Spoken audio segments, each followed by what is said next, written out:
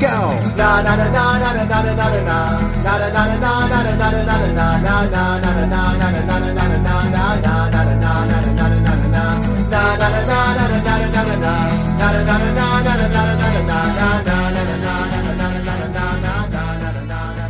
we're back with another episode of Loot Time. Yes, we are. So, God, 2 weeks ago we talked about artifacts. It was part one of our Loot Crate theme for artifacts. We talked about the Infinity Stones at excessive length. Mm-hmm. And we talked about Lord of the Rings very littly because our brains were not into Lord of the Rings as it was into Marvel. Yeah, I know, so it's really weird. But yeah, we thought we'd bring it back for part two. Got a few more franchises under our belt: Legend of Zelda and Dark Crystal. Mm-hmm. But first, let's talk about a few more favorite artifacts. So, growing up, did you play Tomb Raider? No. No. Why not? The first Tomb Raider game I think I ever played was the Tomb Raider, the reboot one that they had a couple of years ago for really? The Xbox 360. Never played like the originals? No, the first game system that my brother and I ever had was a Nintendo 64. Never had the PlayStation. Dude, I played Tomb Raider on my computer. Yeah? On my computer. I'll tell you this, between Tomb Raider 1, 2, and 3, 2 was probably my favorite. I had that game memorized, like, back and forth. Yeah. And the best part was finding all the artifacts. Like, all the hidden gems everywhere across the universe. And it's just like, you know, unfortunately now you can go back, you can find stuff, they're open world. Back then, if you missed an artifact, that was it. You had to start over. You really? Just run past it, and that's it. There's no going back in old school. Well, yeah, I old suppose. School games. That's what it was. So that's why I played it so many times and memorized where everything was. But it was such a fun game, and just knowing where everything was half the battle because you could watch your friends play and be like, you missed the artifact there. It was. Like, you seriously didn't know where you're supposed to go for that artifact? Well, I think that's what got me into those type of games. Just hunting down where things were and finding things and solving puzzles. Because that was the big thing with Tomb Raider 2 was solving all the puzzles. But one of the funny things about Tomb Raider 1 is that's what that game was about, was finding artifacts. Actually being a Tomb Raider. There wasn't shoot all the bad guys. Yeah, she had her explore gun, and she had her guns, and there were people. But I'll tell you this: up until the very end of the game, like the last couple levels, there were no bad guys. It was literally just now you had like cheetahs you had to kill that would maul you and eat you, or of course, those were the bad guys. That's what it was. And then at the very end, there was the Tyrannosaurus Rex that tried eating you. Interesting. And it took like 7 or 8 grenade launcher shots at it to kill. I mean, if you didn't have any grenades left, then it would just be sitting there hours on end running around shooting it with your pistols or shotgun. Slowly but surely. Shotguns didn't go far enough, so you'd be too close to the T-Rex, and you're probably going to get killed. But those were some amazing games just to play. And the cool thing was, just like all old school games, there was, a code. You need to get unlimited lives or all the weapons or something like that. You know what Lara Croft's was? 1 step forward, 1 step back, turn around 3 times, and do a backflip. Really? Yep. And you got yourself all the bullets, all the guns, everything. Really? Yeah, it's kind of like, the Contra, up, up, down, down, left, right, A, B, start, select. I mean, every game back then had its own little secret code, and that's what's Tomb Raiders. That's what I remember. I mean, was there a game that you liked hunting for artifacts, or something that kind of jumps out that was a game of interest that you would play over and over and over again and just knew where everything was and just wanted to go back and play it because it was such a fun game? I'm gonna be I'm not gonna go too retro with this, but I will say that it was a key part with video games for me was Batman Arkham Asylum. All right. Because the level of exploration and detective work that you had to do at the time, and it was just hunting the Riddler trophies. Yeah, the Riddler trophies were amazing. And there's some of those things were hard. Right. Especially the ones with like the remote control battering, Yep. where you'd have to like guide it around, and then you'd have to turn around, go the other way, then you have to go through the electricity, Yep. hit the thing, and then it would take you 100 times just to accomplish it. Yep. Just to get a stupid Riddler trophy. And then he upped the ante in Arkham City, where you had to collect enough Riddler trophies to save hostages. Oh yeah, that's in the right. second one. Yep. And I was like, wow. I just like how some of the Riddler trophies were as easy as, hey, go here, shoot your batarang, and collect Right. it. And then the other ones were just... Like, you step on this pressure point, and then it opens up the cage, and then just you grab shoot it. yeah, that was it. I mean, it seemed like... And they weren't in any particular order. A lot of games, as you progress through the game, stuff gets harder. Right. But in Arkham, it was like, here's the really easy one, and then the next one you're going to do is like really the hard. most impossible one you could possibly imagine. And I think it was the batarang ones. The batarang ones were the most impossible ones. Those pressure sensor ones I could handle and do and get through, but just guiding the remote control batarang was a little difficult for me at first. And then if it first. gets too far away, that it dies out. Yeah. Like, just not really. And it was not only the Riddler trophies, it was the riddles itself. Like, you'd enter a room, and then you're just like, okay, like, where is it? Like, the first, I remember the first one was super easy for me when I came across it. Was in Arkham Asylum, you took care of these 3 crooks or whatever, and there's a portrait of Sharp, the dude who ran Arkham Asylum, and there's the secret room. If you ever found it to Sharp's office in Arkham Asylum, it was when you were rescuing the doctor that was trying to get rid of the venom of Bane because Joker wanted it and whatnot. Oh, yep. So if you go through her office, there is just a plain wall. But if you put the gel, the explosive gel on 3 different parts of just this plain wall, if you get it correctly and blow it up, it's a secret entrance to Sharp's secret office. Oh, nice. And there's blueprints on the wall for Arkham City. Oh, wow. In Arkham Asylum.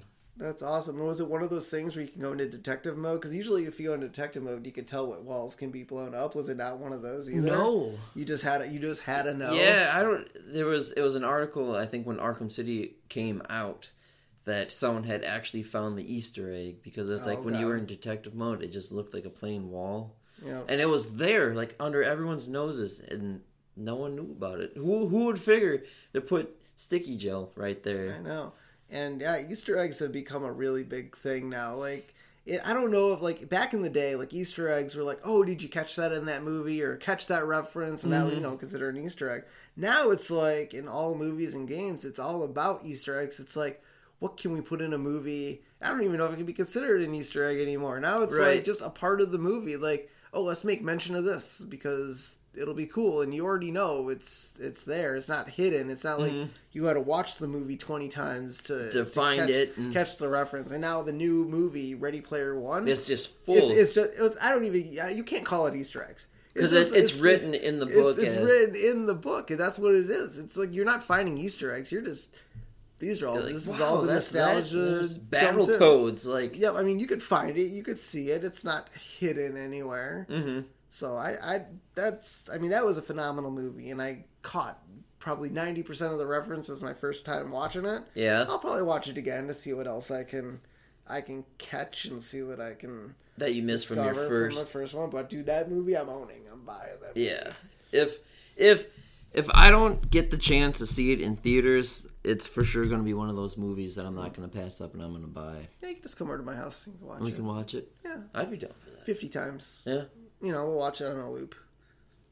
You can't fall asleep, have her eyes open up like in a Clockwork Orange, where her eyes are just like open, and have someone just putting water droplets. You gotta stay open. You gotta watch this movie. You start going insane, like, oh god, you cannot fall asleep. Yeah. So artifacts are definitely a big part of pop culture. Finding things. I think that's kind of the biggest thing in like the nerd world is if you write a comic book, you have a movie. It's artifacts. It's finding things. And one of the earliest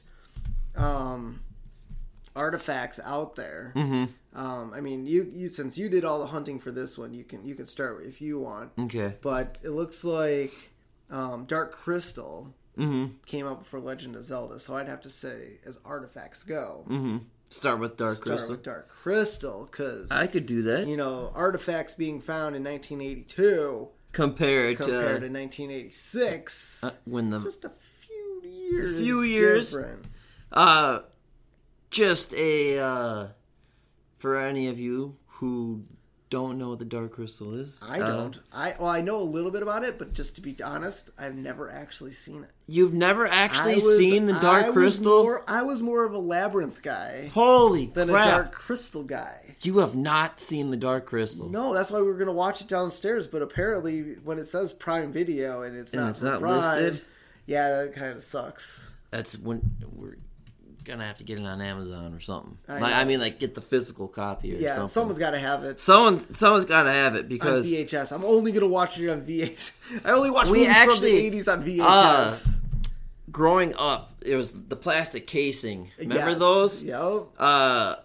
We had that. My brother and I, as kids, we had the old big bulky plastic casing that had that certain smell to it. Yep. The VHS tape of the Dark Crystal. And sometimes it'd be really hard to open because just the way they clasp on there. Yep, and then they're worn out and they won't shut. Yep, and then the VHS is encased in the molding of it, instead of it just sliding out or anything. Yeah. It's encased in the molding.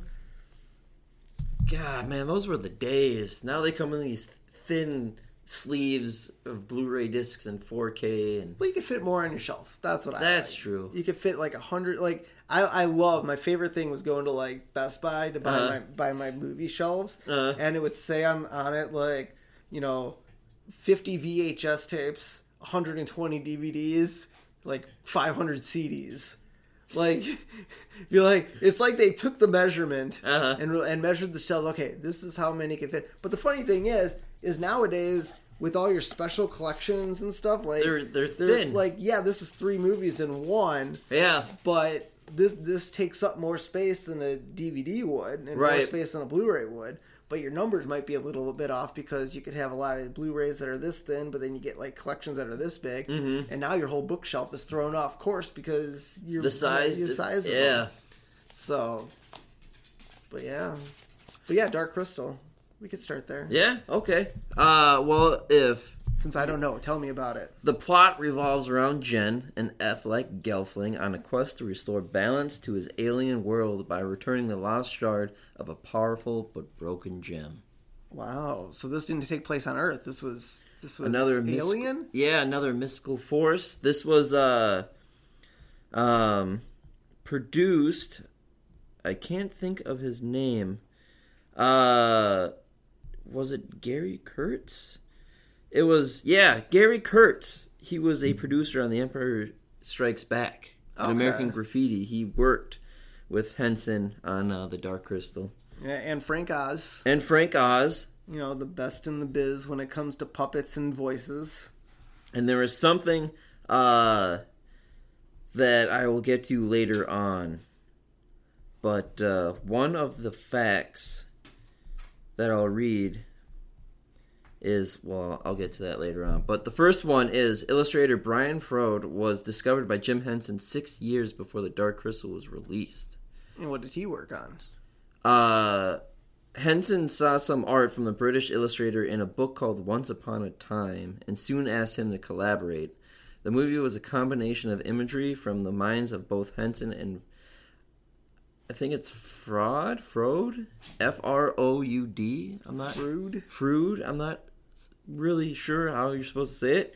But Henson credited Froud with developing the Dark Crystal's symbolic structure. Because when you watch the movie, it's very dark. It's dark. It's kind of gritty, and the designs of it are. Now, with it being Jim Henson, is it still considered a kids movie? I mean, we have puppets and Muppets. It is, but it is actually a pretty messed up. There's the little elfling people. There's these really ugly looking bird-like creatures, I'm telling you, and they have really ugly voices. And but they steal the essence from these beings. They strap them down in a chair, and like they make them like they open up this door, and it's like the Dark Crystal, and like they're stuck staring at it. And there's steals like their soul. Yeah, like it's like draining them of their essence, because there's like an IV, and then it's like dripping into like this jar, which makes the villains of the movie younger. So oh wow! So they steal the essence from these elflings as an anti-aging type of. Where are these kids' movies today? I think these would be too offensive for today's generation. So maybe sad. It's very dark of a movie. It's one of the facts that I'll get to is that he based it off of the Grimm's brothers' tales, and took a heavy influence from the tales itself, so that's why it was kind of a little dark the way it was. Well, that's what those books were really meant to be. Yeah, I mean, they kind of turned them more friendly to read them to kids, but. And I remember just watching it as a kid too. I was a little freaked out watching this movie. Like this. Well, that's good. That's how kids should be. Freaked out. Just freaked out. Like, man, why am I watching this? Like, I'm freaking out. Like, well, it's kind of like The Labyrinth. That's why I like The Labyrinth. David Bowie kidnapping a little kid and the girl running through the labyrinth trying to, find him. But it's just, I mean, it's crazy and dark and right. And it was like one of the scenes that freaked me out when they were like trying to figure out like which door to go through or whatever, and they went through and it was like all the hands or whatever. Yeah. She went through the wrong one. Yep. And then one scene that was my favorite as a kid was Ludo when he was howling to bring up the rocks in the swamp, and it was the farting rocks, the farting swamp. that was my favorite. But one of the other one was Henson wrote the movie's original outline while snowed in at a hotel. Kind of reminds me of the scenario of like The Shining. That's probably why it got all creepy. You don't want to be trapped in a hotel. Elevator of blood and everything. Like, yeah, I think if you're a writer and you want to write a really creepy movie, that's what you got to do. Just got to go to a mountainous town in the middle of nowhere and just spend the night. You'll wake up in the morning. And he was snowed in at the hotel. Man, I should have wrote a movie when I was in Telluride. Because we got snowed in, like the pass got snowed in when we were trapped in Telluride, and the power went out. I should have just cracked open a notebook and just wrote a story. It would have been the best one ever. Well, shoot. Maybe that's what you just got to do now is maybe next winter go up north or go out to Colorado and just get trapped. See that there's going to be a snowstorm in the next couple of days. Travel there beforehand. Well, I mean, it could be the same thing as here, because, when it snows in Minnesota, you're like, I don't want to go outside. Right. Just hunker down, and start writing. You could boil down probably the scariest puppet movie ever. Because it goes on to say, on February 6th of 1978, Henson and his daughter Cheryl were forced to spend the night at a Howard Johnson's at John F. Kennedy Airport in New York City in the midst of a blizzard. With little else to do, Henson hand-wrote multiple pages of the movie's outline for screenwriter David Odell to work with. In what year? 1978. Oh, wow. Yeah. So that movie was written well before it was released then. Yes. So it was one of those movies where you kind of sat on it. Yep.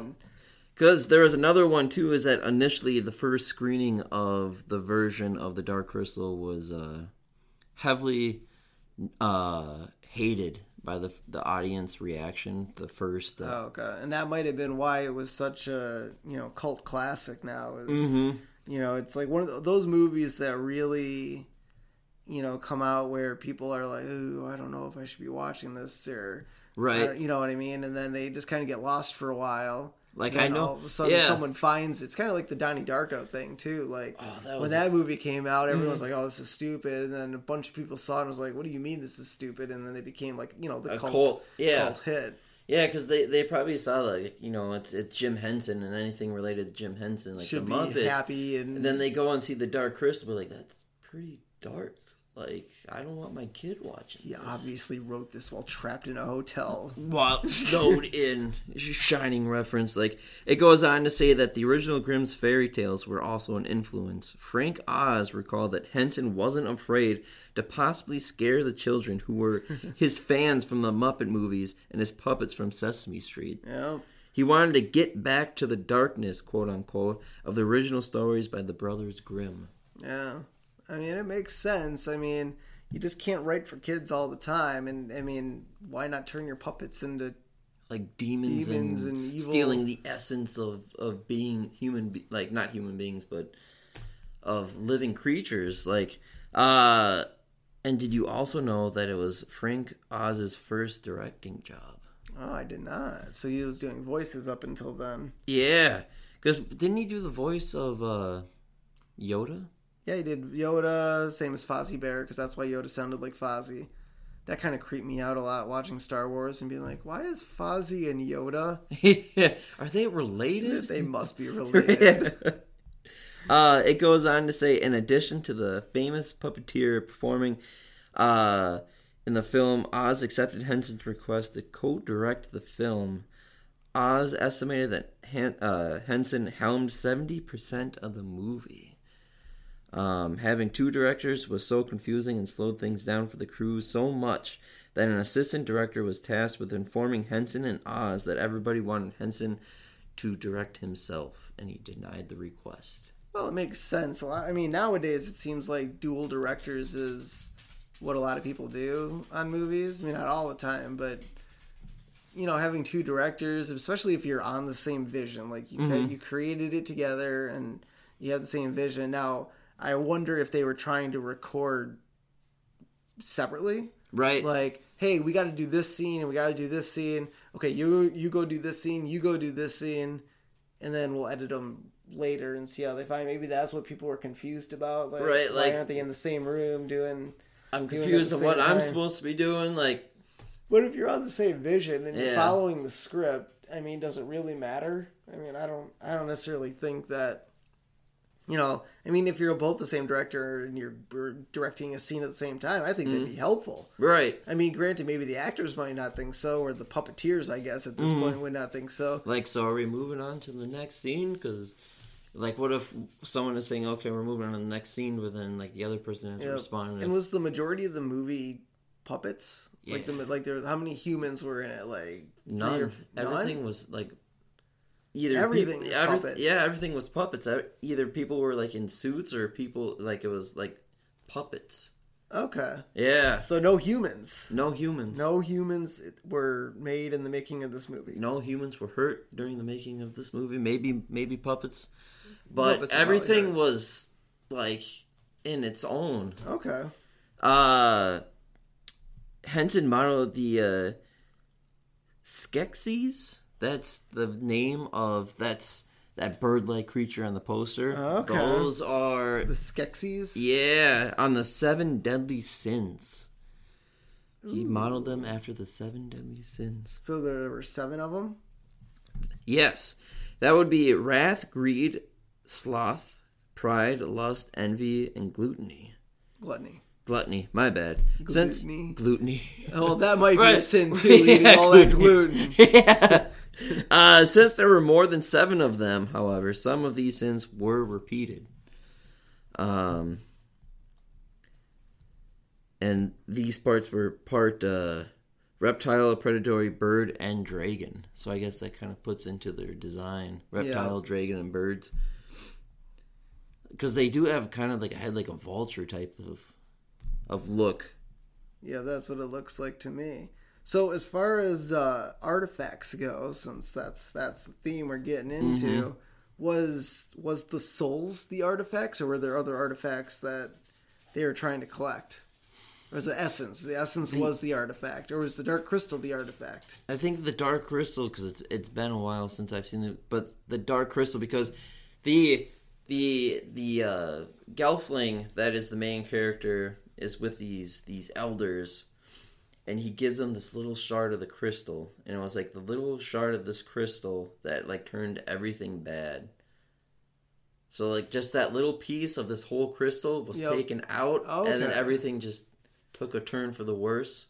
So I don't want to spoil anything too much. So were they trying to put the shard back into the crystal and make it whole? Yes, that was their main objective. Yes, so not to destroy the crystal, right?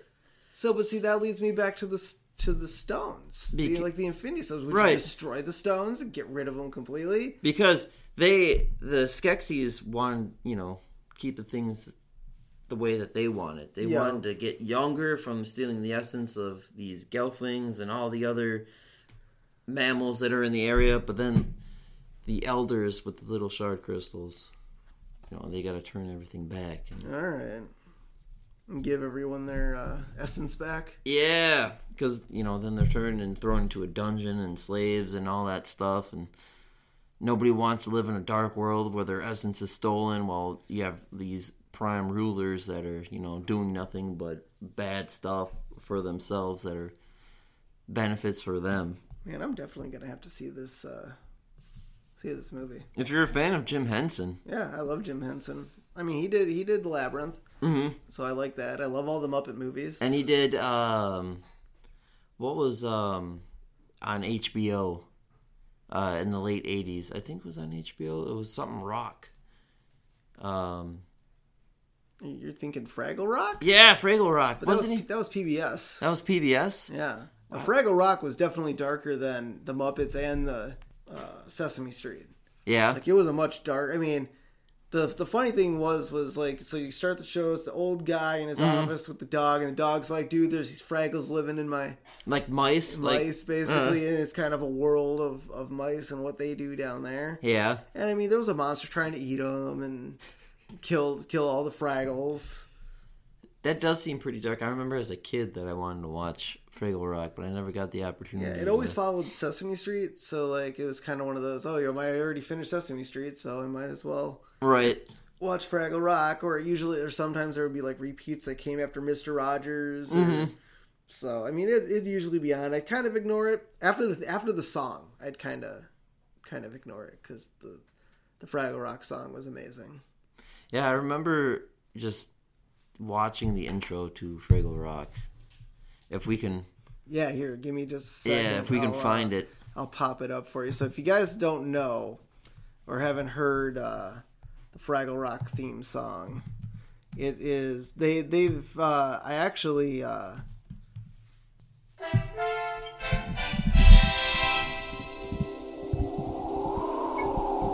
here, check out the intro. It's got the whole intro on here. The lighthouse. Yeah, they lived in a lighthouse. Here we go. Into the lighthouse. See, there's the old guy and the dog. Mm-hmm.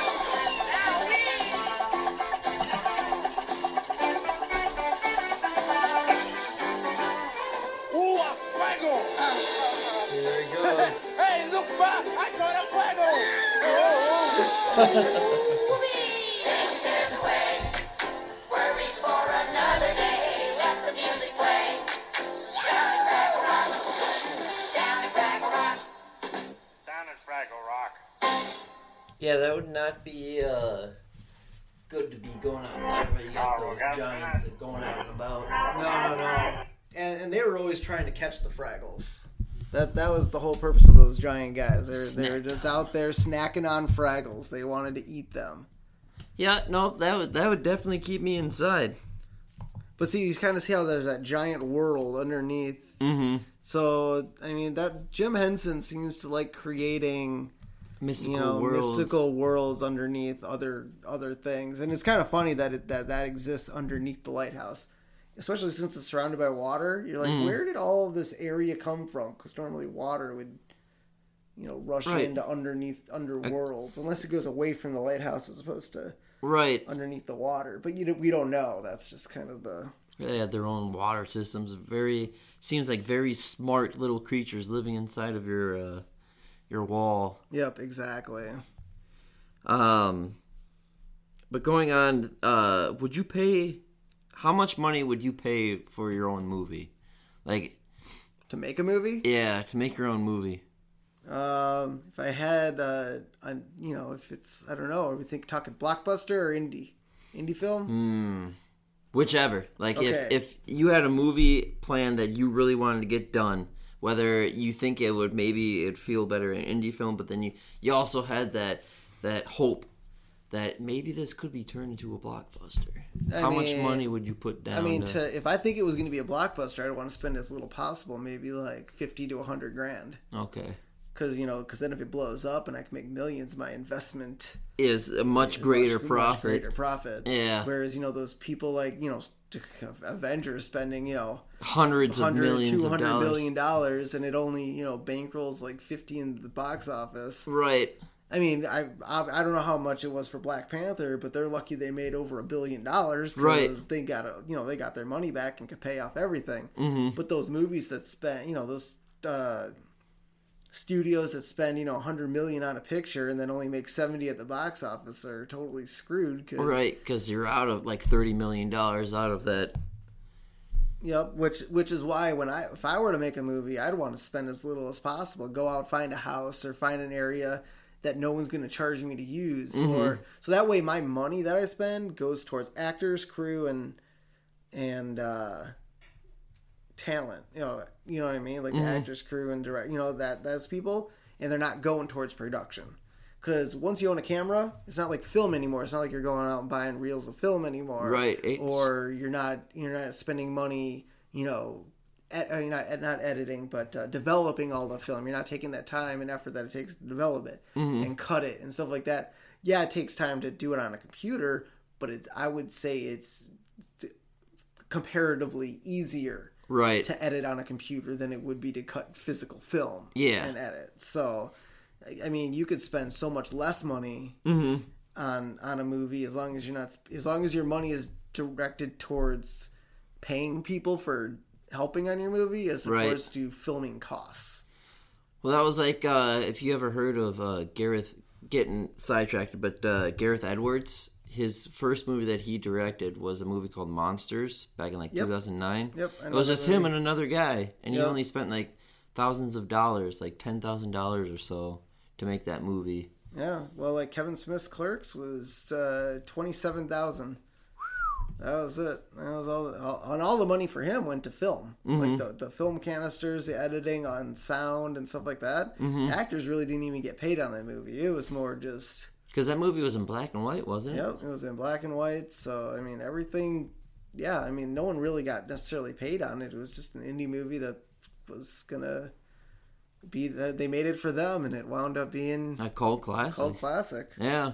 Just like this. I think you spend less money on movies, the more better profit that you're going to get the profit, in the end. and I think more people respect less money made on or spent on a movie too. You know what I mean? Like, because you spend less money on a movie, they're going to know more heart and soul went into it, and you just didn't do it for the money. Right. You know what I mean? Like the actors that were in it were like, I don't want $5 million for this movie. I'll do it for 20,000. Right. Or, I just did this because I liked the project. I liked what it was going towards. The people. And that's what I want. And obviously you don't have to pay Muppets, so that's kind of helpful for this movie. Because it goes on to saying Henson paid $15 million of his own money to buy the film from its studio. So I guess it wasn't going towards the money for, to make the movie. So the studio popped the money then for the movie because they had the rights for it. Yeah. Was that because the Muppets, like the Muppet franchise, was owned by? It could have been. I wonder if the Muppet franchise was owned by Warner, or did you say Warner Brothers, or just the movie studio? It just says studio. So I'm guessing the studio that they worked with owned the rights for all that.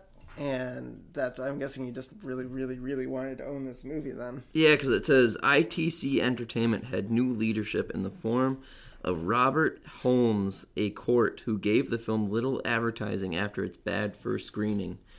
Worried his baby wasn't going to get the chance it deserved, Henson spent all of the money he had available to buy this movie from court. Jeez. The movie came in third in its opening weekend, losing to Tootsie and the Toy.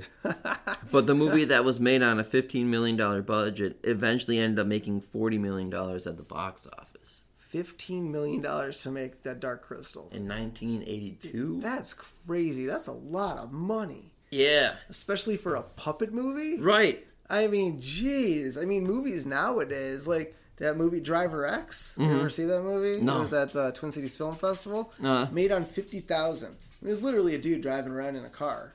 Yeah. That was the movie. I mean, I guess you don't have to spend too much money on it. And dude used the director's house. All the house scenes are done at the director's house. So, I mean, that's what I'm saying. I mean, I guess if you're...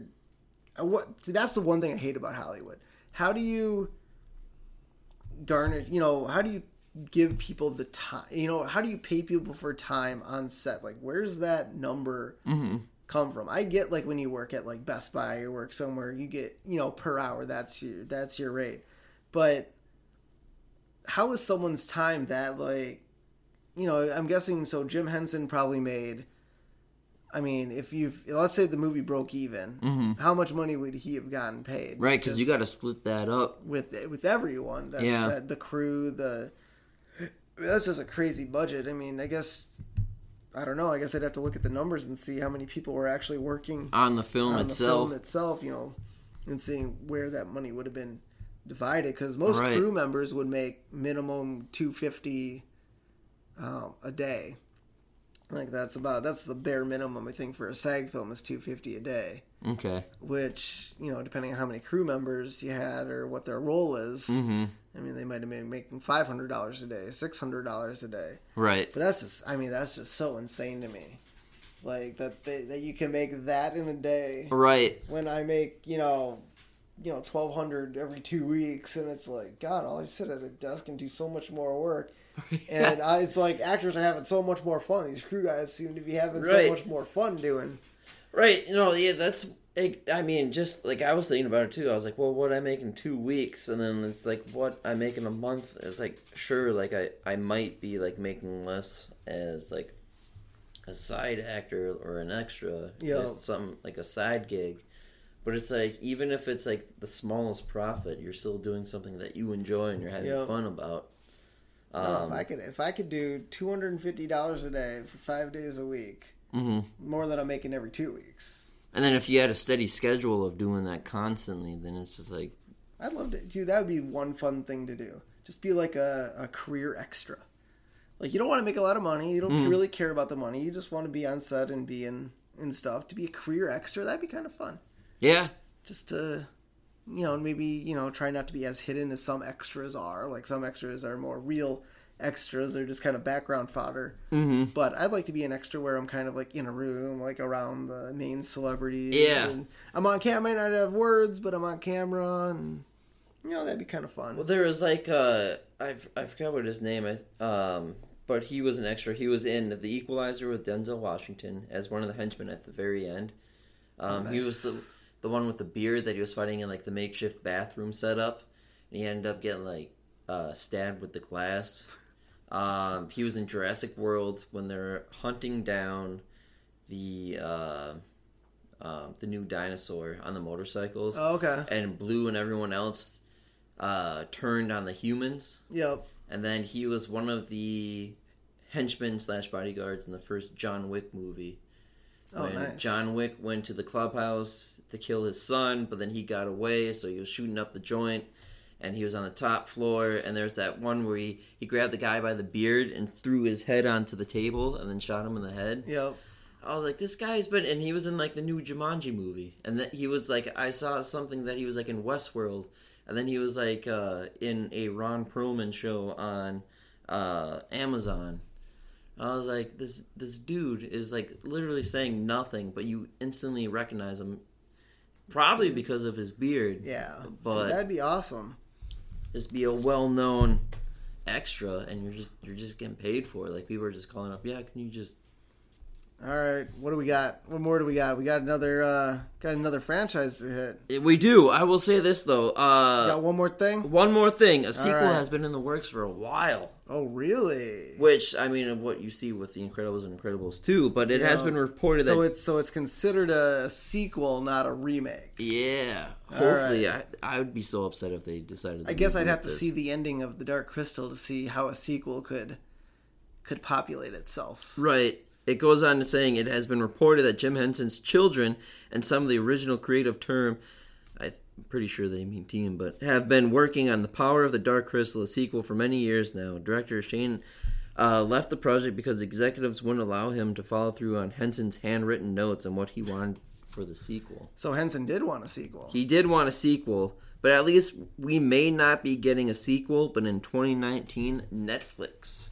They might have like passed on the idea of a sequel for the time being, but for Netflix in 2019 we're getting a prequel television series of The Dark Crystal. Well, maybe I'll watch the prequel first. I know it sounds like blasphemy watching a prequel. You'd have to wait a year. All right, maybe I'll just pick up the original and just watch it. If you can hold off that long. Yep. All right. So let's go from Alien World to Hyrule. Now this character has been in countless video games. He's been in different video games. He's been in cameos in video games. Yes, he's been in Super Smash Brothers. He's in the new Mario Kart. Yep. You know him as Link. Not Zelda. A lot of people. I know I got that confused as a kid. I thought he was Zelda, but Zelda is the princess. Zelda is the princess, and she's in another castle. No, That's never how it worked in Zelda. She was always in the castle. Is this a Mario game? Like, I think that's what they kind of were thinking it was going to be, and that's not how it turned out. No, because it is that for all the games Zelda. Is that the premise? Because I'm right now to save the princess. To save the princess, because right now. I'm playing Link to the Past on the Super Nintendo Classic. And that's the premise. No, it's not the premise. Because you're already aware with the princess, but in Ocarina of Time, you have to save her from Ganondorf or Ganon. So yeah, the Link is often given the task of rescuing Princess Zelda. Mm-hmm. So... that's what it is he's rescuing the princess. Same thing like Mario and Peach and one cool thing. What were you gonna say? I was gonna say it wasn't called Legend of Peach. It was called Mario. Mario got the title. Yeah, it wasn't all about Peach. It wasn't all about Peach, even though that's what he was doing. It wasn't all about Peach. It was about Mario, and he was walking all the way through different castles and Bowser's at least Zelda got a horse in the what was it, Twilight Princess. He got a horse. He could ride everywhere on a horse. But I think he's been walking for a very long time as well. That's good. Getting some exercise. Yeah, getting those extra steps. I did not know this. That how the idea of The Legend of Zelda came to be. Do you know? I don't. Miyamoto not only created Donkey Kong and the Super Mario Brothers, but he was also the creative force behind Zelda. All right. Inspired by the time he spent as a child exploring a miniature cave system he found in a dark hole near his town, he wanted to create a game that was focused on exploration instead of just racking up points. Yep, there we go. See, artifacts, finding artifacts and saving princesses. This dude's a baller. He must have really loved. I wonder if there was a girl interested in his life where he was like, man, she seems so obtainable, trapped by a monster, right, or an evil beast of some sort, right? That he saw as just like some. Like Bowser, or some ordinary human, but then he had like this imagination of this dude was a beast, or Ganon. Ganon's the bad guy in Zelda. Yep. So it seems like a lot of creation, a lot of movies, a lot of video games. Mm-hmm. Seems like the creation of someone's state of mind. Yeah. And back before all this pop culture and all this stuff, you basically wrote stories and wrote stuff based off your own personal experiences. Yeah. So it could have been he was like, God, there's this girl I really want. And this beast Bowser, because that was his real name, because it was Japanese, right? Yeah. It's like, Bowser is holding my princess hostage. And he keeps taking her to a different castle. No, that's probably not what it was, but he's probably trapped in a giant castle of some sort and needed to protect him. So, from what I read about Zelda, is the relic and or artifact known as Triforce. Yep. Is the going rate of what Link is after as well in the games to try and save the 3 triangles. The 3 triangles that form into the Triforce of Wisdom. Mm-hmm. Yeah, I have a nice little. I'm not wearing it. I should totally be wearing it. But I got my Triforce band that I usually have on my wrist. They're those bracelets. The tennis bracelets. Yeah, all those, the rubber ones. No. The sweatband. Sweatbands. Yeah, I got some of those. And it's got the Triforce. Triforce right on it. Because is it Ocarina of Time, or is that just? I'm saying it wrong. Is it Orcana? Orcana? It's not orca like a whale. Because in that game, don't you have to collect one at a time? Yep. Yeah, you collect them all. Gotta collect them all. Collect them all, Pokemon. Yeah, in Ocarina of Time, playing instruments is a core part of the game. With the player needing to play instruments through the use of the game's controller to succeed. That's right. That was the one where you can actually blow into the controller for certain things. Which controller was that? That was it GameCube? Or the Wii? No, it must be that. Can't be that old. The Wii? Was it the Wii? Was it... Because according to this, that's what it says, right? Oh, no! Was it? It was the Nintendo. It was the DS. It was the Game Boy, right? That you could blow into it? You could blow into it. That... Because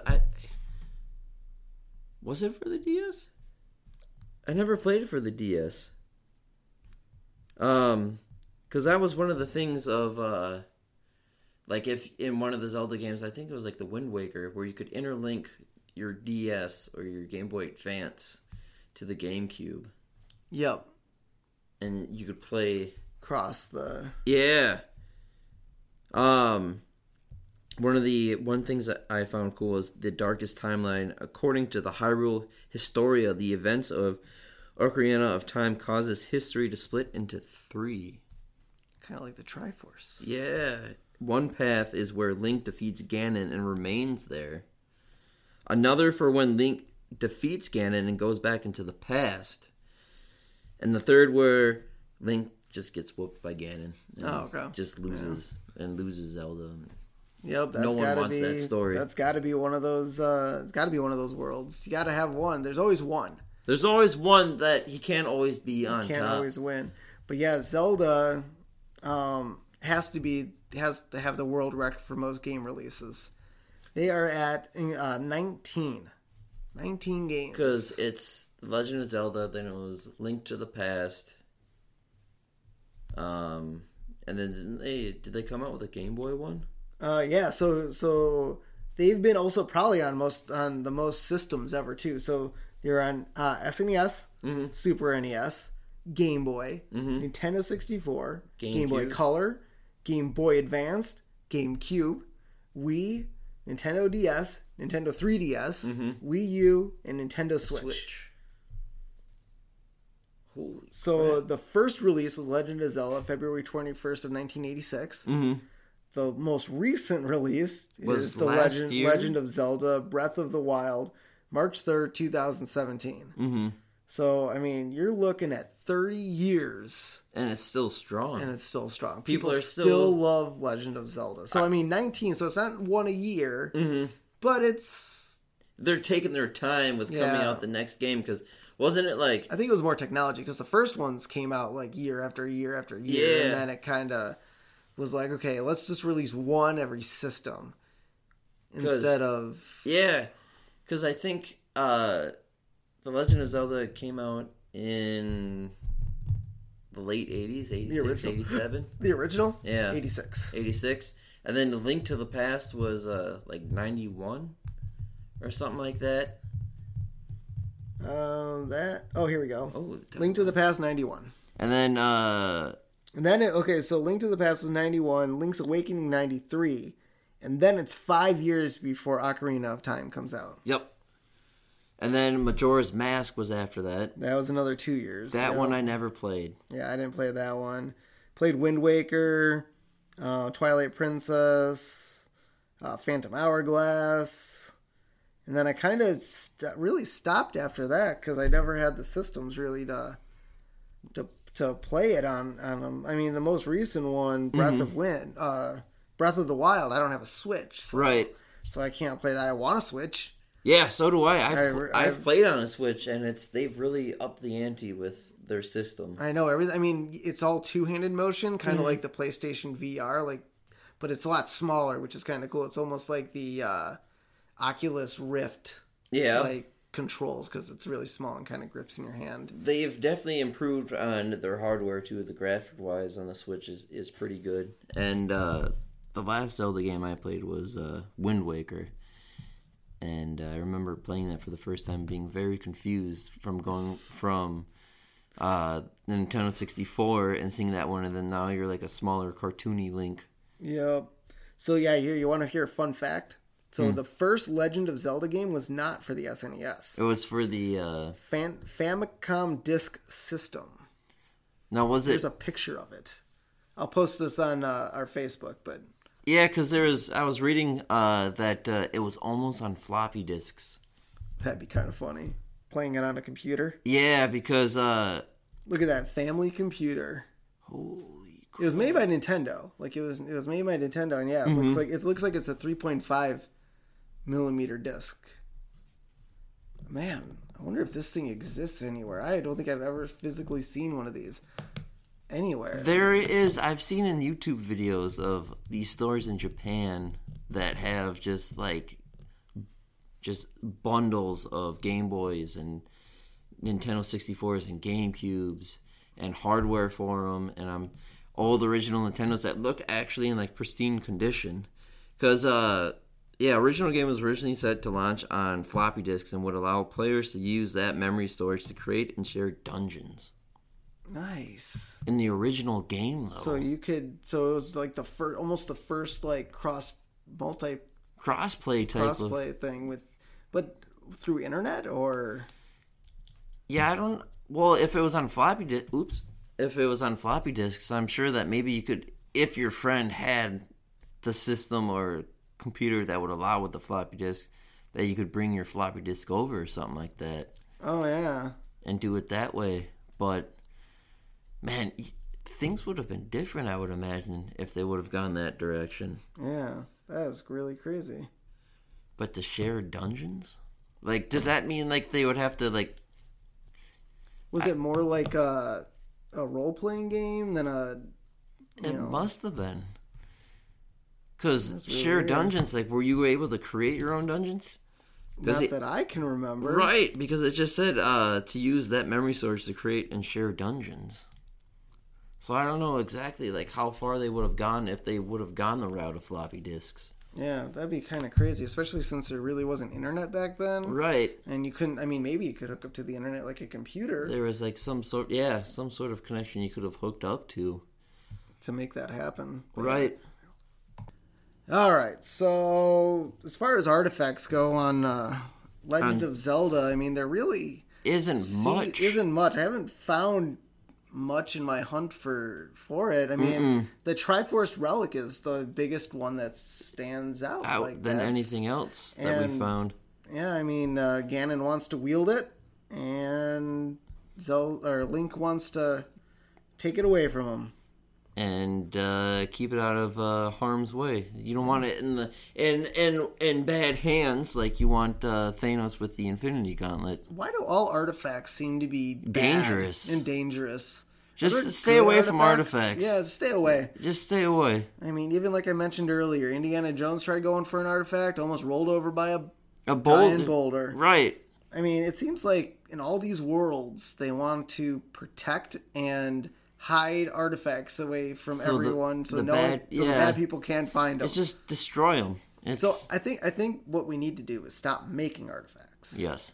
I think that would be a the smart moral move. of the story is Stop what you're doing. stop what you're doing. Don't make anything dangerous. Right. Think about what you're making.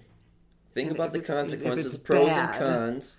If it's bad, don't make it. I mean, if it's a necklace that has powers, you know, like in the DC Legends of Tomorrow, they're going after the necklaces, the necklace artifacts that have wield powers. I mean, unless you know it's not going to be taken away, Right.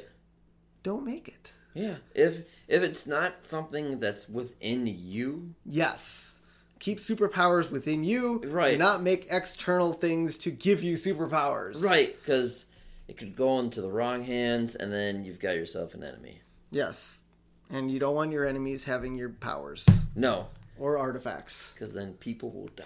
Or make artifacts like, okay, so there's like the Indiana Jones type artifact. Well, I mean, even Indiana Jones, they were looking for the guy, the thing that had the face melty. The Ark of the Covenant.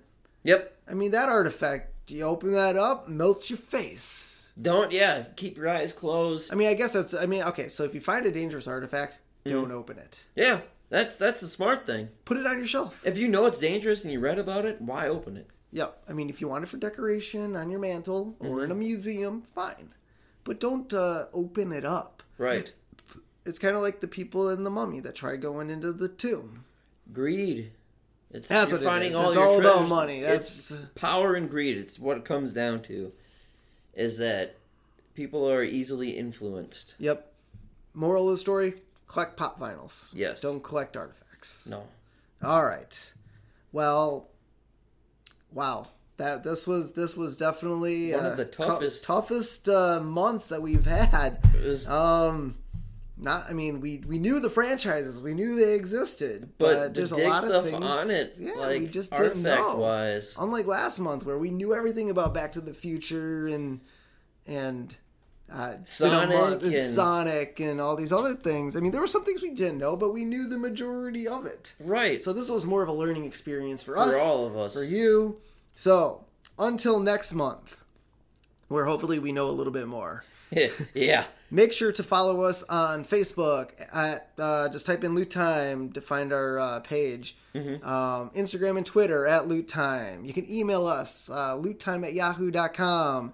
You can find us on the web at loottime.podbean.com. You can listen to all of our past podcasts on Podbean. You can listen to all of our podcasts on iTunes Podcast and Google Play Music and Stitcher, which is awesome. We're not quite on Spotify yet or TuneIn working on Radio, it. but we are working on it. Contests. So by now, we've had 2 contests. So congratulations to the winners. We'll announce those next month during April. I wish May. it was It'd be for May because hopefully the snow's it's gone April. by then. Hopefully the snow in Minnesota's gone by then because we're in Minnesota, just to let you know.